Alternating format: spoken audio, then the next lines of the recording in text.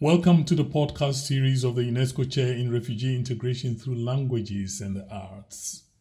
We bring you sounds to engage with you and invite you to think with us.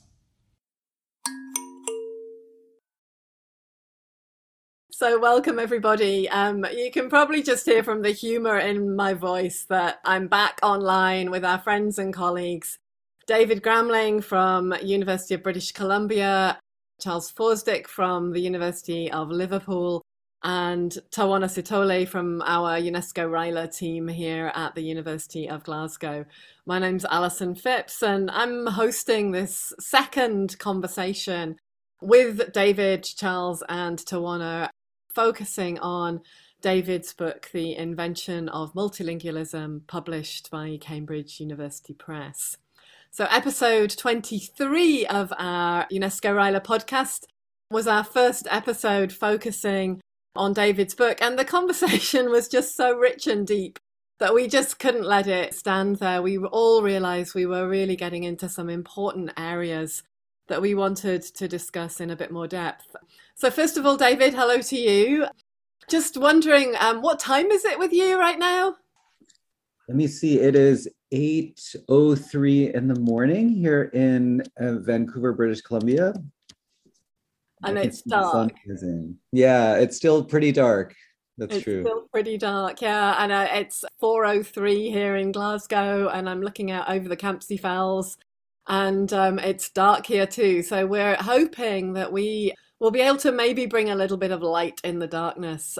I was actually thinking as I listened over our first conversation, the words of the poet Bertolt Brecht were in my mind, where he says, in dark times will there be singing? Yes, there will be singing about dark times. And whilst I can't actually promise you that David's going to actually break into song during this, I can't promise you that Tawana or Charles won't. But I do this time maybe want to start with Tawana. We started with Charles in our last conversation and come to you, Tawana. Last time we were talking with David, you were talking about Kukwenya, about rising from sleep and this, slightly uncomfortable read. And you were also talking about the role of the Gandanga in the forest and the role of style in particular.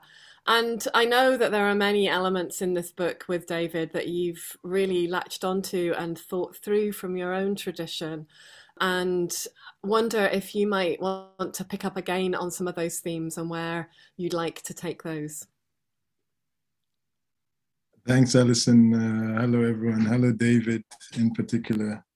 Yeah, it's great to be back. It's amazing how quickly the last conversation went.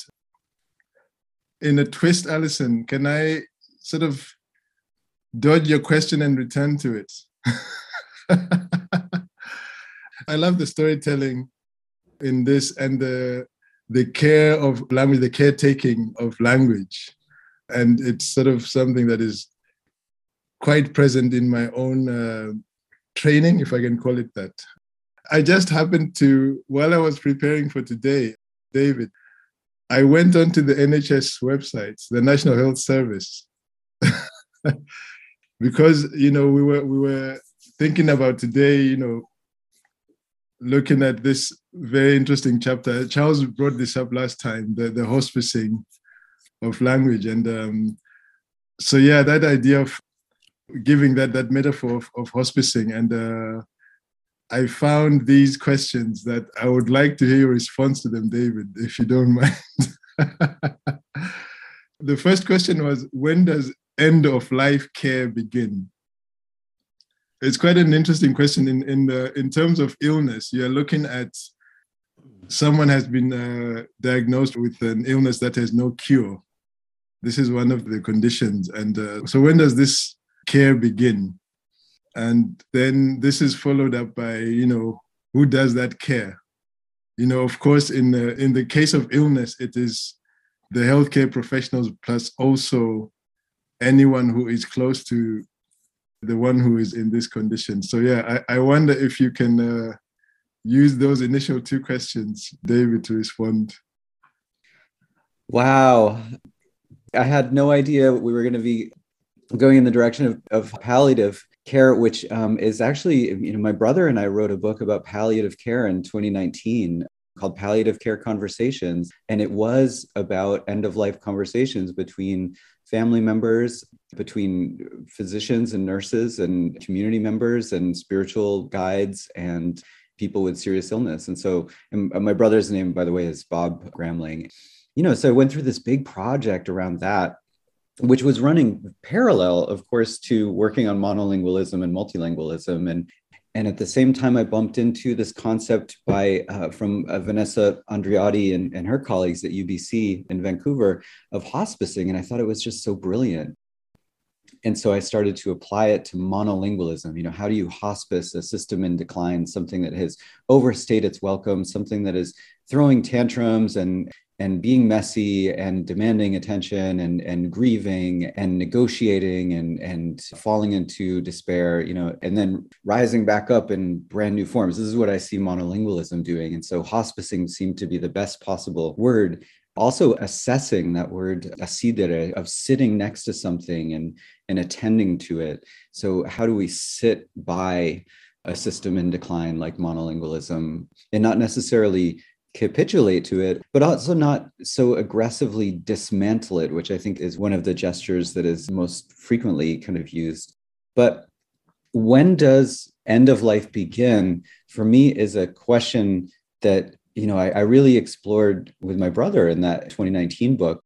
And it occurs before birth. The end of life occurs generations prior to one's own life.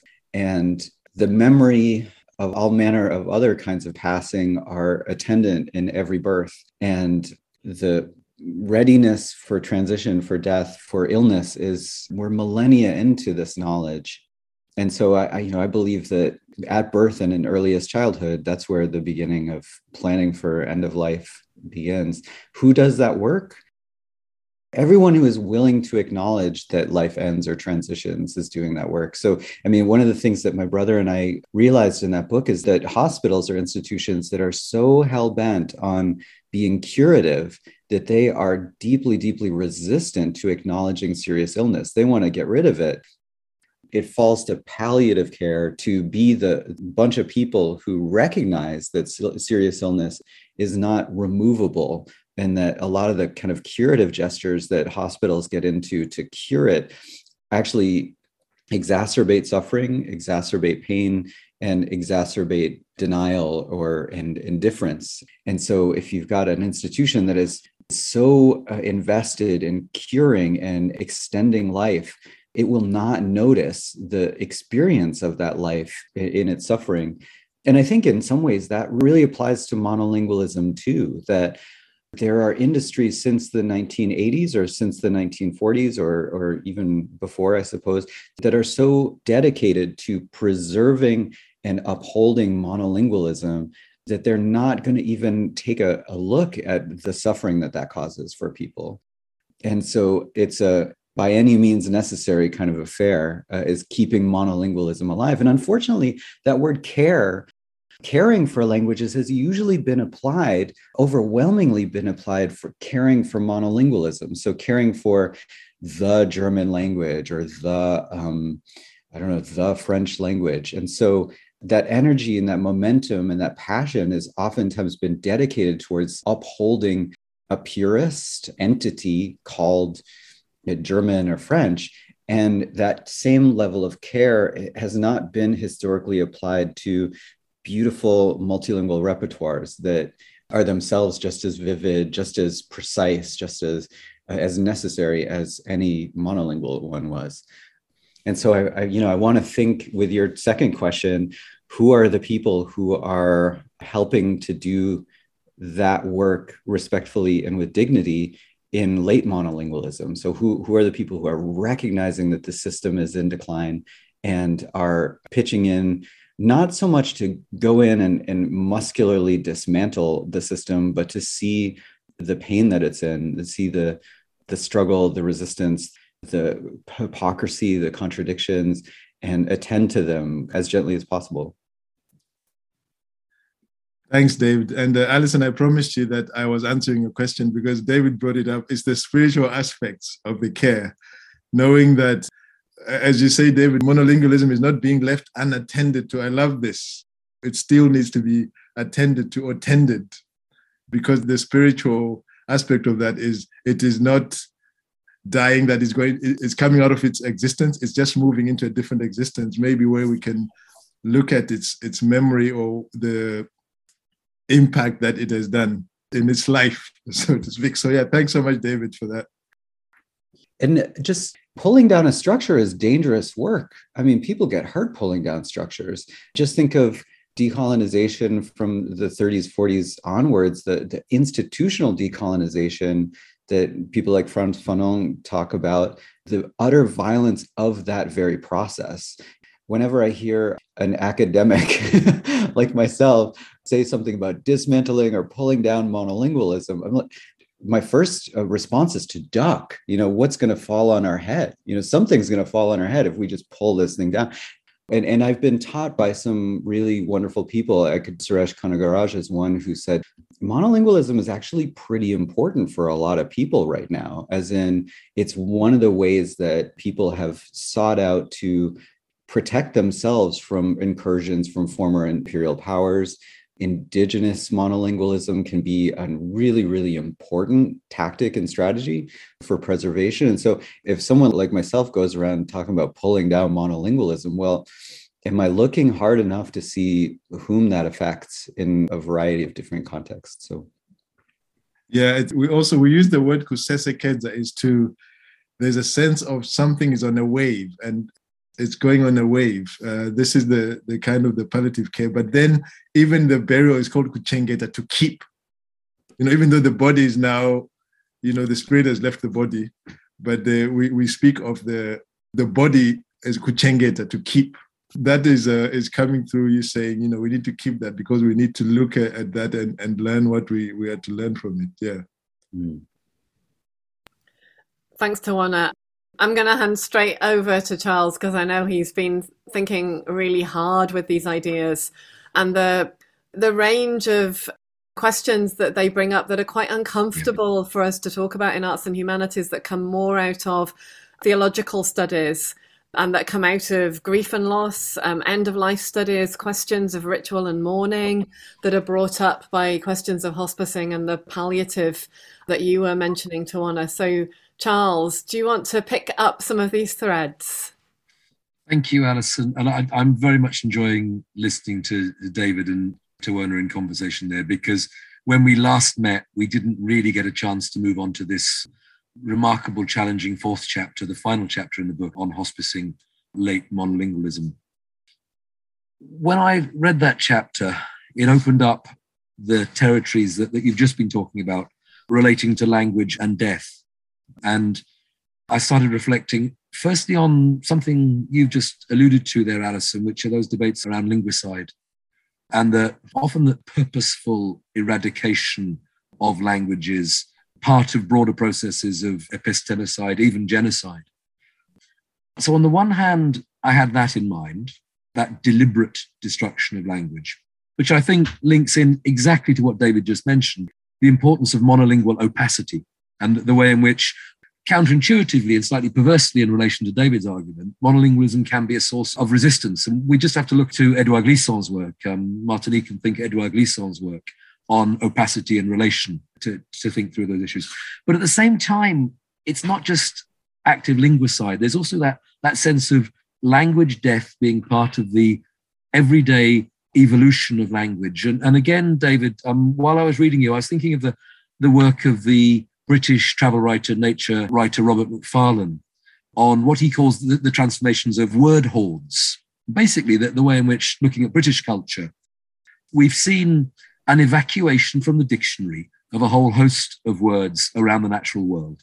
Now, in some ways, that's inevitable because the dictionary can't be exhaustive and words need to be removed to make place for others. But his argument is precisely that evacuation of words and by extension, the loss of their usage means that our relationship to the world around us changes radically. So talking about hospicing for me tapped into those much wider issues that I think we live in our day-to-day language use about the ebb and flow, the decline and fall of the languages we use. But clearly your focus here is much more on the dynamics between multilingualism and monolingualism. And this idea of hospicing has a sort of teleological imperative to it. There's this idea, and you give us a date, David, just after my 70th birthday, 2040 will be the decline of the monolingual. And the hospicing is part of that process. Now, what fascinates me, David, I suppose this is my first question to you here, is that sense of teleology. Because going back to your previous book on the invention of monolingualism, and I think we said this last time, monolingualism has this remarkable capacity driven by ideological forces to reinvent itself. And so what may be seen as a process of hospicing on one hand could, in other contexts, be seen as a process of recovery. And as somebody who works on French literature, I'm very aware in France of the organizational structures which do not hospice monolingualism, they fortify monolingualism. The Académie Française being the best example. The Académie Française, a remarkable organization which has this ability to recuperate linguistic difference and to recruit translingual writers, writers who've migrated to French, and to place them at the heart of the French, a monolingual French literary establishment. And I think about the digital as well. You know, there are a whole number of digital developments now which mean that for better or for worse, for majority or for minority languages, languages can be preserved in ways that we could not previously have imagined. So actually we're at a stage where, as with biological species, we don't necessarily have to imagine languages becoming extinct because they can have these digital afterlives. So I suppose, and I want to come back to the pedagogical structures which permit perpetuation of monolingualism. Maybe Alison, we can talk about that later. My first question, David, is around that sort of dynamic of decline and recovery and reinvention. And the sense that if in a populist context, when there are clear links between languages and ideology, if there's not a possibility that actually monolingualism will thrive. I think it will. I think there's, you know, I'm thinking of a number of things now as to Tuona's idea of keeping the body. I think monolingualism is going to thrive from now until 2040, if not a little bit beyond. I get that time period from Donna Haraway, the feminist theorist, who talks about the period between 1980 and 2060 as the dithering, which I think is a fascinating concept, the dithering. So this period where the evidence was ample that profound paradigm transformations on every level of human life were necessary, and that we dithered. And I think that monolingualism is one of those arenas in which that evidence is ever present. And so if we have, I was thinking when you were talking about recovery, Charles, I was also thinking about maybe vampirism, almost the giving an artificial life to something that had died.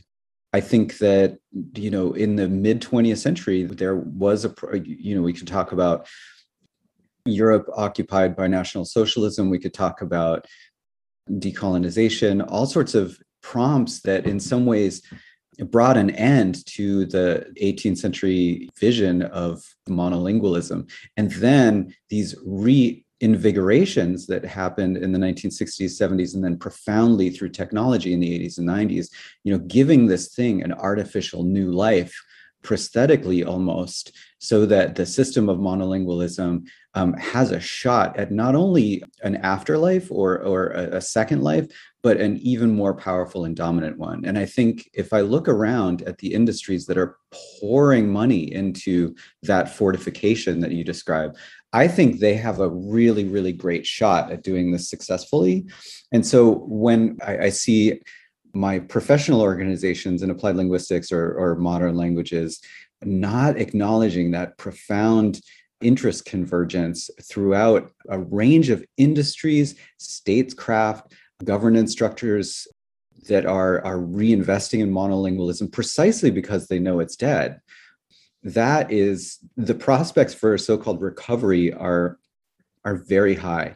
And I think that the outcomes and the impacts of that are going to be disastrous. So if we, and you pointed to this with Macfarlane's idea of word hordes. I begin the book with talking about forest fires and the terminology that's available for talking about forest fires and how they're a climate emergency driven new phenomena that require new technical terminology. And most of that technical terminology is formulated in Latinate English.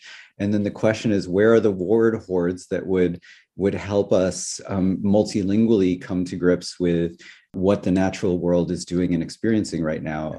But the predominating interest is rather, this kind of interagency Anglocentric problem-solving mode that relies on a very narrow set of technical terms to address a set of phenomena that are so far out of human control that the setup is almost laughable. And we need all those word hordes to be able to even begin to acknowledge what we're facing, but we're losing them. And I think one other aspect of, or we have lost them, as you point out, these word hordes have disappeared from dictionaries. They've disappeared from public discourse. And so one aspect of hospicing that I think is so fascinating, the work of hospicing in a healthcare setting, and this is, I suppose, slightly different from palliative care, is that hospice brings one into a wholly new vocabulary about intimacy with the body, about body processes, about feelings, about sensations, about experiences. And so the very vocabulary of hospice work is different and quiet and precise and modest in a very, very different way than all other kinds of healthcare providing. I suppose nursing and hospice have a lot of crossover. And so in some ways, when we think about hospicing late monolingualism, I think about indigenous decolonial scholars like Eve Tuck, who talks about rematriating our relationship with language, and some of that quiet, modest, but also precise vocabulary about talking about systems in decline that would help us to get closer to the experience of it. So we need more word hordes. That's what it is. We need some of those word hordes back. We need to take care of them. And oftentimes the problem with word hordes is their opacity from language to language, as in they're not easily translatable. And so acknowledging that if we are to invest deeply in repertoires in languages that are not easily translated from one language to the next, then we're picturing a whole different notion of what a planet full of languages is and what we should be expecting from that exchange and that infrastructure between languages. That's really exciting to me. And that's inevitably coming, I believe, in the mid-21st century. It's just, what is the path going to look like of getting there? How violent is it going to be? How devastating? How much joy will there be? What kind of relationality will characterize it in Glissant's sense? That, and yes, that's going to be the rest of my career. I'll get to have one of the front row seats. Many of us will. Thank you, David. The risk of being parochial, but I think this is a good example of what you're describing. We've got in England at the moment debates around the reforms of GCSE languages. Now, GCSE is the qualification school pupils take at the age of 16. And the reforms being proposed are around pupils learning lists of vocabulary, really, abstract lists of vocabulary, removed from any social or cultural context. And this, not surprisingly, has met resistance on the part of teachers. And I think back to my own experience of learning languages, and it was very much along those lines. It was, so this week you will learn the names of 40 trees in French. And they were abstracted. They weren't part of any of the sort of philosophical understanding we have about the relationality of vocabulary to the world. And it took actually going to France and going to Brittany and being exposed to another language, a Celtic language, Breton, which allowed me to think through that relationship of the vocabulary I was acquiring as a language learner with the organic environment in which I was dwelling. But David, if I could take you back to a comment you made, and it was about language acquisition and the role of language acquisition and particularly language teachers in the hospicing of late monolingualism. In that chapter 4, there are a couple of sentences that really struck me because In many ways, this is a book engaging, it's clearly a cross-disciplinary book, but it's engaging in particular with debates in applied linguistics. But for me, it's essential reading for anybody in modern languages as well. And David, you and I are both in modern languages departments. You indeed run a modern languages department. And so in practical terms, you're having to reflect on a day-to-day basis, pedagogically and procedurally and in policy terms, what the content of your book means. And so if I look on page 182, there's this fantastic sentence here where you say, precisely in those moments when learners are vulnerable and eager enough to unlearn monolingualism, they're often socialized back into it by pedagogical, curricular, and institutional habits of mind. And just over the page, you carry on. And this is where I feel very targeted when you said, this often a relation of fealty, francophilia in my case, often leads instructors to socialize monolingual bias, even if the same instructor would intuitively oppose monolingualism in the abstract. Now, I found that deeply challenging, as I found most of the book deeply challenging, because it led me to think, well, so modern languages departments in the Contemporary Academy are rhetorically the site of celebration of multilingualism, as you say, of denunciation of monolingualism. But perversely and counterintuitively, and I think I agree with you here, that those same departments, those same instructors in them are complicit in the fortification and perpetuation of monolingualism in the ways you described. So it's as if by critiquing one form of monolingualism, usually Anglocentric, we're replacing it with another. And I'd just be interested, David, to hear your reflections on that. Am I sort of accurately reflecting your thinking there? And if so, how do you handle that as somebody who is supposed to be leading a modern languages unit? Oh my gosh, Charles, boy, yes, we are. I'll be teaching German 100 next spring here at University of British Columbia. So as a department head, I kind of get my pick of what I teach, which is still baffling to me. And I could have picked a graduate seminar on multilingualism with 7 students in it or something. I'm doing German 100, and it's going to have 25 or 30 students in it. It's going to have an online workbook. It's going to have something, a big chunky textbook that is expensive, and all these online interfaces and self-correcting quizzes. And I'm going to be coordinated by one of my colleagues, Angelika Stroch, who's the German program coordinator. And so I'm going to show up and I'm going to do as I'm told, and I'm going to work as part of the team, and I'm going to teach German. At the same time, and I love that you mentioned GCSE and the kind of the specter of parochialism, because I mean, wow, everything we do has to be filtered through its kind of institutional specificities and practices. And if I'm going off on some theoretical deal about languages in a book that I can't figure out how to square that with what I do in my daily life, well, boy, I wouldn't be able to live with that. I wouldn't be able to handle that. So when you talk about handling things, I can definitely handle the really vivid and acute contradiction of going in and teaching German 100 to a very, very diverse student body here in Vancouver, and teaching it as a kind of monolingual artifact in some ways. And of course, we're gonna do variation, sociolinguistic variation, and translanguaging, and code mixing, and poetics, and creativity, and all those great things. But you can't deny that the course is called German, and so there's no hiding from the named language, countable language kind of specter. So, of course, the idea of socializing monolingual bias I get from Uju Anya, who gave a wonderful talk that was called the Taquido Hot Seat. And it was about how usually in the US anyway, Spanish and Portuguese departments tend to be one. So you have the Department of Spanish and Portuguese, and the Portuguese program is tiny and the Spanish program is vast. And so as soon as you have students coming into your Portuguese class and they use a Spanish word in class, Uju Anya was talking about how those students are put on the Taquido Hot Seat. So they're kind of punished in a joking way for using Spanish words in a Portuguese class.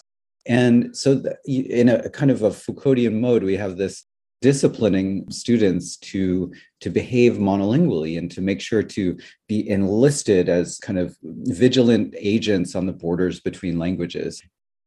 I know that I'm going to be doing some of that in my own German class, between German and English, German and Dutch, German and Turkish, etc. And knowing that I'm always implicated in some of those maneuvers is really, really important. The first book that really turned me on to this idea was Claire Kramsch and Lihua Zhang's The Multilingual Instructor, which was, I think, 2018. And it was, why is it that we multilinguals hide our multilingualism when we go about teaching languages? I mean, I know that my French teacher in 6th grade knew Spanish. Why did she not talk about it? Why did we never talk about it in class? Why was there an official focus of attention that needed to exclude all of these other kind of translingual, transnational phenomena? What did we think we were doing for students by hiding those other aspects of our multilingualism? And so after teaching a semester of German, I'll know better exactly how I handle these things. What I can't handle is the hypocrisy or the piety of the impression that I'm not involved in the reproduction of monolingualism at my institution, elsewhere. I'm going to be battling against it, and I'm never going to pursue a policy or program or an assessment rationale or a rubric that reinforces monolingualism. But I have a German program and a Danish program and a Polish program and a Russian program in my department, and figuring out exactly how to transform that in the next 10, 20 years in a way that is going to be, useful for students and the public. Wow, I'm going to need several years to figure out how to do that. And, talking with all of you is the best way to get there. David, I'm really struck by a parallel that's just come to me in what you've just said. In 2014, I supervised a wonderful thesis from a student of mine called Pauline Patrick, which was called Into the Light, and it was about modelling art education as an educator in art classrooms. And she came to me with the pain of being a trained artist, a wonderful artist making stained glass, and of never being allowed as an art teacher to show her own art in the classroom.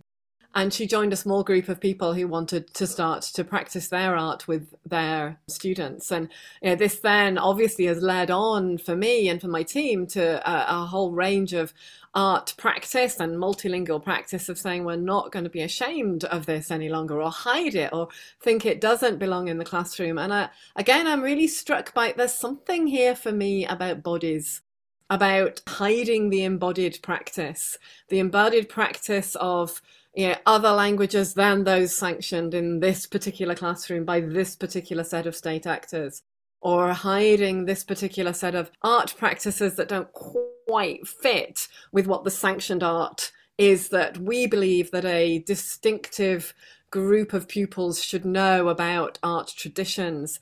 I'm really struck, and I'm going to come to Tawana to really explore and tease this out a bit more, but really struck by the fact that we place and have placed, and the SDGs, SDG 16, the Sustainable Development Goals, place a strong focus on institutions of the state and intergovernment institutions on building peace and sustaining institutions like courts, like governments, like libraries, but also the institutions that support language, like, big dictionary projects and thesauruses, that are the kind of repository, the place where the language hoards that Charles was raising, might eventually be found. And I'm really struck at the moment by the fact that some of us are under conditions of late monolingualism, particularly in countries that have strong state infrastructures or have enjoyed the outsourcing of individual responsibility to the state in many regards.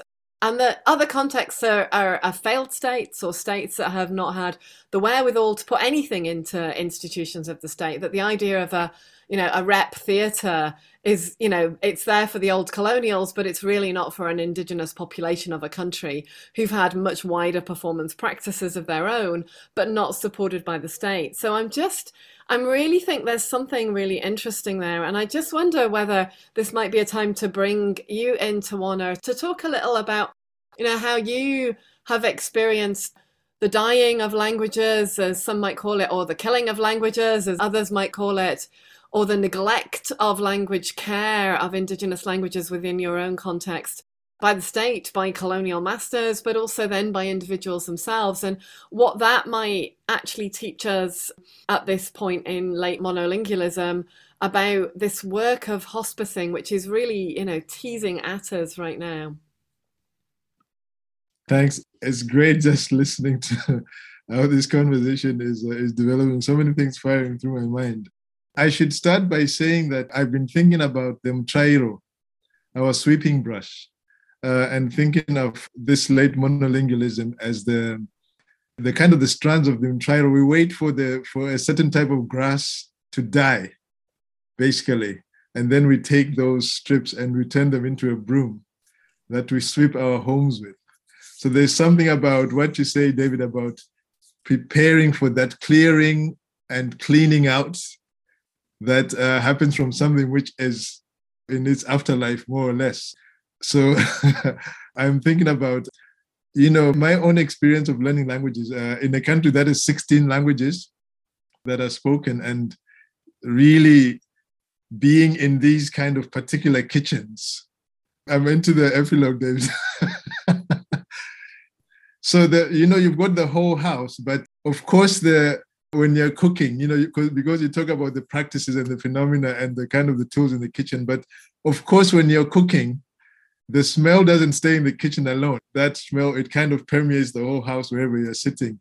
So there's something almost inevitable about, that outcome. But yeah, I definitely, we were kind of stuck, whatever part of the country you were in, that was the language that you were exposed to in the formal education sense. So there's something to be said about that. And the other unlikely places where the language exchanges happen so when the state is not necessarily doing a great job, you go to the marketplace, and depending on who you're buying from at the market, you need to have a bit of ndebele, you need to have a bit of vendor, to have that conversation with people in the marketplace. So there's something about these set-up kitchens, but this drifting of the scent out of those. I'm thinking of the marketplace in Harare, our oldest marketplaces, but what is being cooked there, drifting into these rep theaters that we have, which are exclusive places and all that. And in due time, these things start to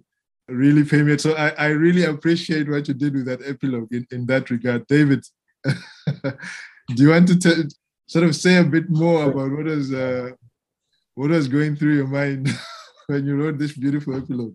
Oh, thank you. So one fact, and this has a little bit to do with states. I mean, I think states could do a pretty good job at some of these things. The problem is they inherited conceptions of language that are no longer accurate. And so you get, interior ministers who are just grabbing off the shelves from whatever they can find from structuralism. And they start implementing these ideas of language that give the state a really brittle set of behaviors around languages. They could do it better. I'm not an anti-state person. I would love for states to do a better job at this. They just don't know where to start in some ways. I'm a social democrat. I would love to see some of these governments. And this is one of the reasons why I got so excited about the European Court of Justice, is the way they do jurisprudence in a really kind of word hoard type of way. They get really into it. So I'm looking at models of jurisprudence and statecraft that really can do better. But one thing that I wanted to mention is that this week is the first week of my entire scholarly career where I'm not a member of any disciplinary organization: German Studies Association, American Association of Teachers of German, Modern Languages Association, American Association for Applied Linguistics. I'm no longer a member of any of them. And it has to do with this hospicing idea, because I feel like our large organizations have been in this defensive crouch that has really made a lot of us quite brittle. We end up kind of crouching back into a lot of monolingual stances on things and saying, this notion that we're misunderstood and the public doesn't appreciate us. And my stance on this is that, yes, fortified monolingualism is very, very powerful. It can outspend us. It can out-message us. And so we can't fight a late monolingualism on its own terms. We have to invent those terms afresh. and not to invest in some of the strategic defensiveness and I think cruel optimism that some of our disciplinary organizations have engaged in. And so when I went about doing this epilogue, it was with appreciation and admiration for the hundreds and hundreds of people who worked on the Common European Framework of Reference for Languages over, I don't know, what's it been, 30 years now? But also a sense that, wow, it has adopted a set of ordoliberal, neoliberal ideas about languages that I just don't think are enough. For example, Charles mentioned this 40 words of French trees that he had to memorize. That does not make any room for actually sitting around trees and looking at trees and touching them and figuring out what emotional relationship to the land, to the soil, to the trees, to the aesthetics and the smell.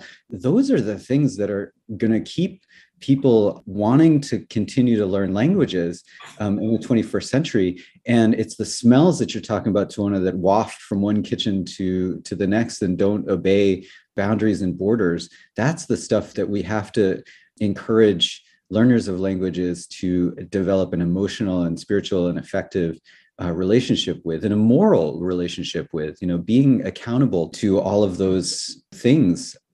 And so I think I started to get a little frustrated with the Common European Framework around 2010, 2011, along those lines. And I put up a bunch of poster board in my department in Arizona and just invited students to fill in a letter A to Z about a type of competence or a type of relation to language that they cherished and treasured. As usual, I did not spell out the guidelines adequately. My instructions were a little bit elliptical. And so I ended up having to do this whole thing kind of myself in this book and say, what would it look like to have a different kind of commons or a different kind of undercommons, to use Fred Moten and Stefano Harney's term, an undercommons of language. And the whole epilogue is meant to just prompt people to do this themselves. As in, if you were to set out, let's say you're a 14 or 15-year-old potential language learner, what are the 26 things about the world that enchant you and that make you want to relate to others and make you want to be responsible and make you eager for the future? What are those 26 things? Let's come up with them. And then use those instead of the kind of socio-commercial, market-driven kind of conceits of the European framework in order to guide how you want to design your own language learning. And so, the kitchen part, Tuona, sadly, I grew up with the kind of pedagogy that Charles was talking about, where I was given a vocabulary list and told, memorize this. But, I ended up being a speaker of a number of languages, and in none of them could I talk adequately about the kitchen. Oh. And that was a terrible outcome. And it was something where I realized, oh, wow, got to go back, got to relearn. And it reminds me of something Gamali Todesro talks about, which is it's never too late to go back, never too late to go back and pick up something that was lost. And so this epilogue is about trying to make good on some of those things that were really central to my own language learning experience as a young person. I'm really mindful of your time, and that, we need to make sure that you enter a different time zone and a different country really quite soon. Just aware yet again that with Charles and Tuona in conversation with you, that we're just really doing that work of scratching at the surface and waking up some real sleeping giants within our field and within our ways of thinking. So just as we come to the end, just maybe wrapping up a little around these questions of hospicing, I'm really struck and was struck in the inaugural lecture for the UNESCO Ryla Chair that we did here in Glasgow together, that, as Anne Carson points out, and many others have done as well, that Xenia meant host and guest. And so I've also been looking up at this word hospicing to see what different meanings the Oxford English Dictionary, as a state institution and a hoard of language, has recorded for us about the etymology of hospicing and the hospice. And of course, it's both a house of conviviality, entertainment, particularly for young people who might be learning, as well as a place for caring for the sick and the dying.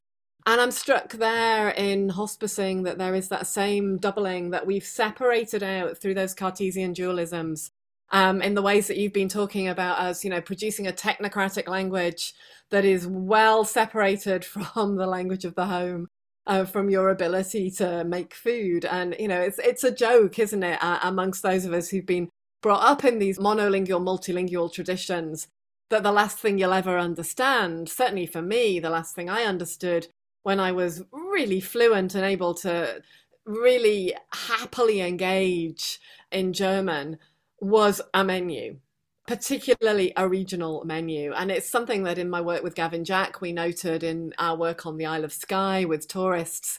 The thing that they would come to my colleague Gavin, who is a native Scot, to translate would be the breakfast menu. And they wanted to know what these things were. What is haggis and black pudding? And, what are oatcakes? And where's Stornoway? And all of these words were really part of those hordes of language. So I'm really struck by the separation of life and death. And actually, maybe there's work to be done in thinking of what does it mean to accompany a language, a people, work in that process of dying, that is also about bringing up and remembering and recalling the life. And then in Tawana's words there, where he's speaking about the unswept house and the broom needing to sweep, there's also a connection there. The unswept house is a house that isn't often a house of hospitality, but also the unswept house can be a house of sickness or evidence of a dying going on. So, as you've brought this broom in the invention of multilingualism to all of us really quite uncomfortably and gone, yeah, look, there's some cobwebs up there, guys, and you haven't, swept the crumbs off the table.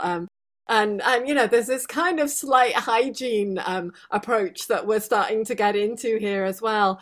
I just want to really thank you for those provocations, for bringing those up. And I can really see maybe an opportunity as your book makes its way in the world and you have a chance to talk about it and discuss it, for us to come back to these questions with a little more reflection and, maybe that a little more maturity as we get used to holding the questions ourselves and thinking about them.